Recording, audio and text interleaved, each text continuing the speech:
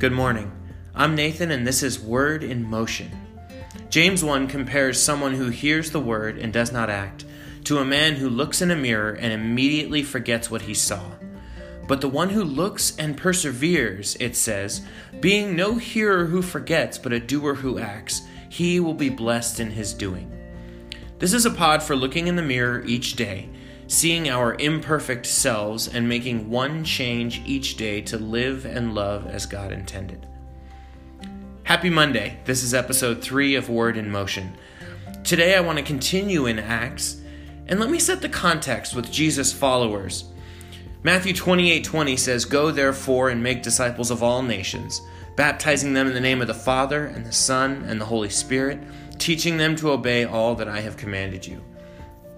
Now, you'll hear me say this a lot if you keep listening, but if you ever go to seminary and study Greek and get some fancy book learning, you'll find something amazing about this word all.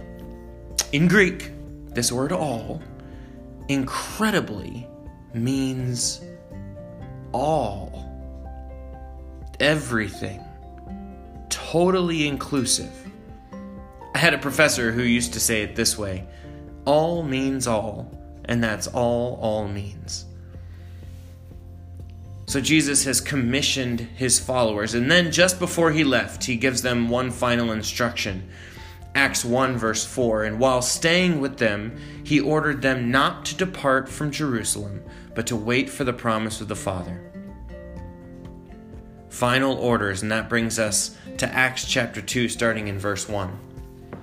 "When the day of Pentecost arrived, they were all together in one place. And suddenly there came from heaven a sound like a mighty rushing wind, and it filled the entire house where they were sitting. And divided tongues as of fire appeared to them and rested on each one of them.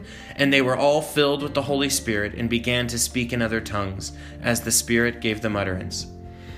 Now there were dwelling in Jerusalem Jews, devout men from every nation under heaven. And at this sound the multitude came together, and they were bewildered, because each one was hearing them speak in his own language. And they were amazed and astonished, saying, 'Are not all these who are speaking Galileans? And how is it that we hear each of us in his own language?'"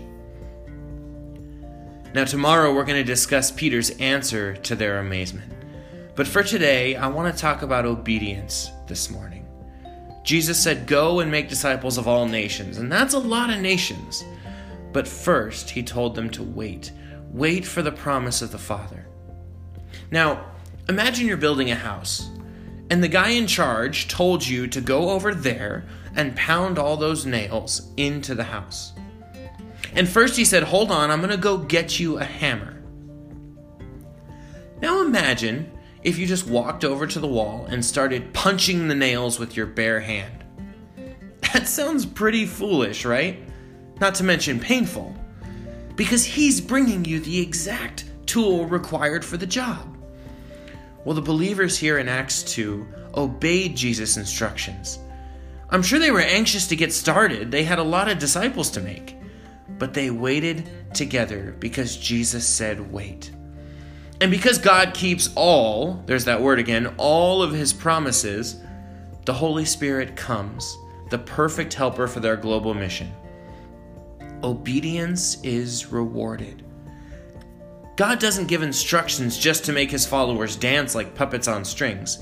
He gives instructions because he not only knows what we need to do, but he knows when and how we need to do it. Now you might be thinking, well, Nathan, I thought this was a pod what I can do today. There's a lot of instructions in Scripture. How do I know what to do today? Well, fortunately, Jesus broke all the instructions in Scripture down to 2 simple commands, and everything else the Bible tells us to do fits nicely into one of these categories. Matthew chapter 22, Jesus says, "You shall love the Lord your God with all your heart, with all your soul, and with all your mind. This is the great and first commandment, and the second is like it. You shall love your neighbor as yourself. On these 2 commands depend all the law and the prophets." When was the last time you went out of your way to love someone else? For today, let me challenge you to find one way to intentionally love your neighbor. Now, it might be a coworker, it might be a spouse, a son or a daughter, a friend, Might be your mailman, your dog walker, or literally your neighbor. But intentionally means on purpose, going out of your way to love them. Mowing your lawn today, maybe you can mow somebody else's. Are your kids supposed to clean their rooms but they rushed off to school? Maybe you clean it for them this time. Are you swinging by the coffee shop on your way to work? Maybe you grab an extra one for someone else, someone who's never done anything for you. You might get a weird look, but let me tell you, when someone looks sideways at you because you loved them, they don't know it, but they're actually looking sideways at Jesus in you. That's what seems so weird to them. People aren't used to seeing Jesus out and about in the world. And the best part is, if you make a habit of letting Jesus show through your love, eventually someone will ask why. And that gives you an opportunity to point people to Jesus. The early church had a mission: go into all the world and make disciples. And that's a big job, and I'm sure they were anxious to get started. But Jesus told them to wait, and that obedience was essential to fulfilling their purpose. God has given us a big job too. Go and make disciples, but also day to day love God and love others. We'll see tomorrow, through the believer's obedience, over 3,000 souls were added to the kingdom. Jesus commanded us to love God and love others.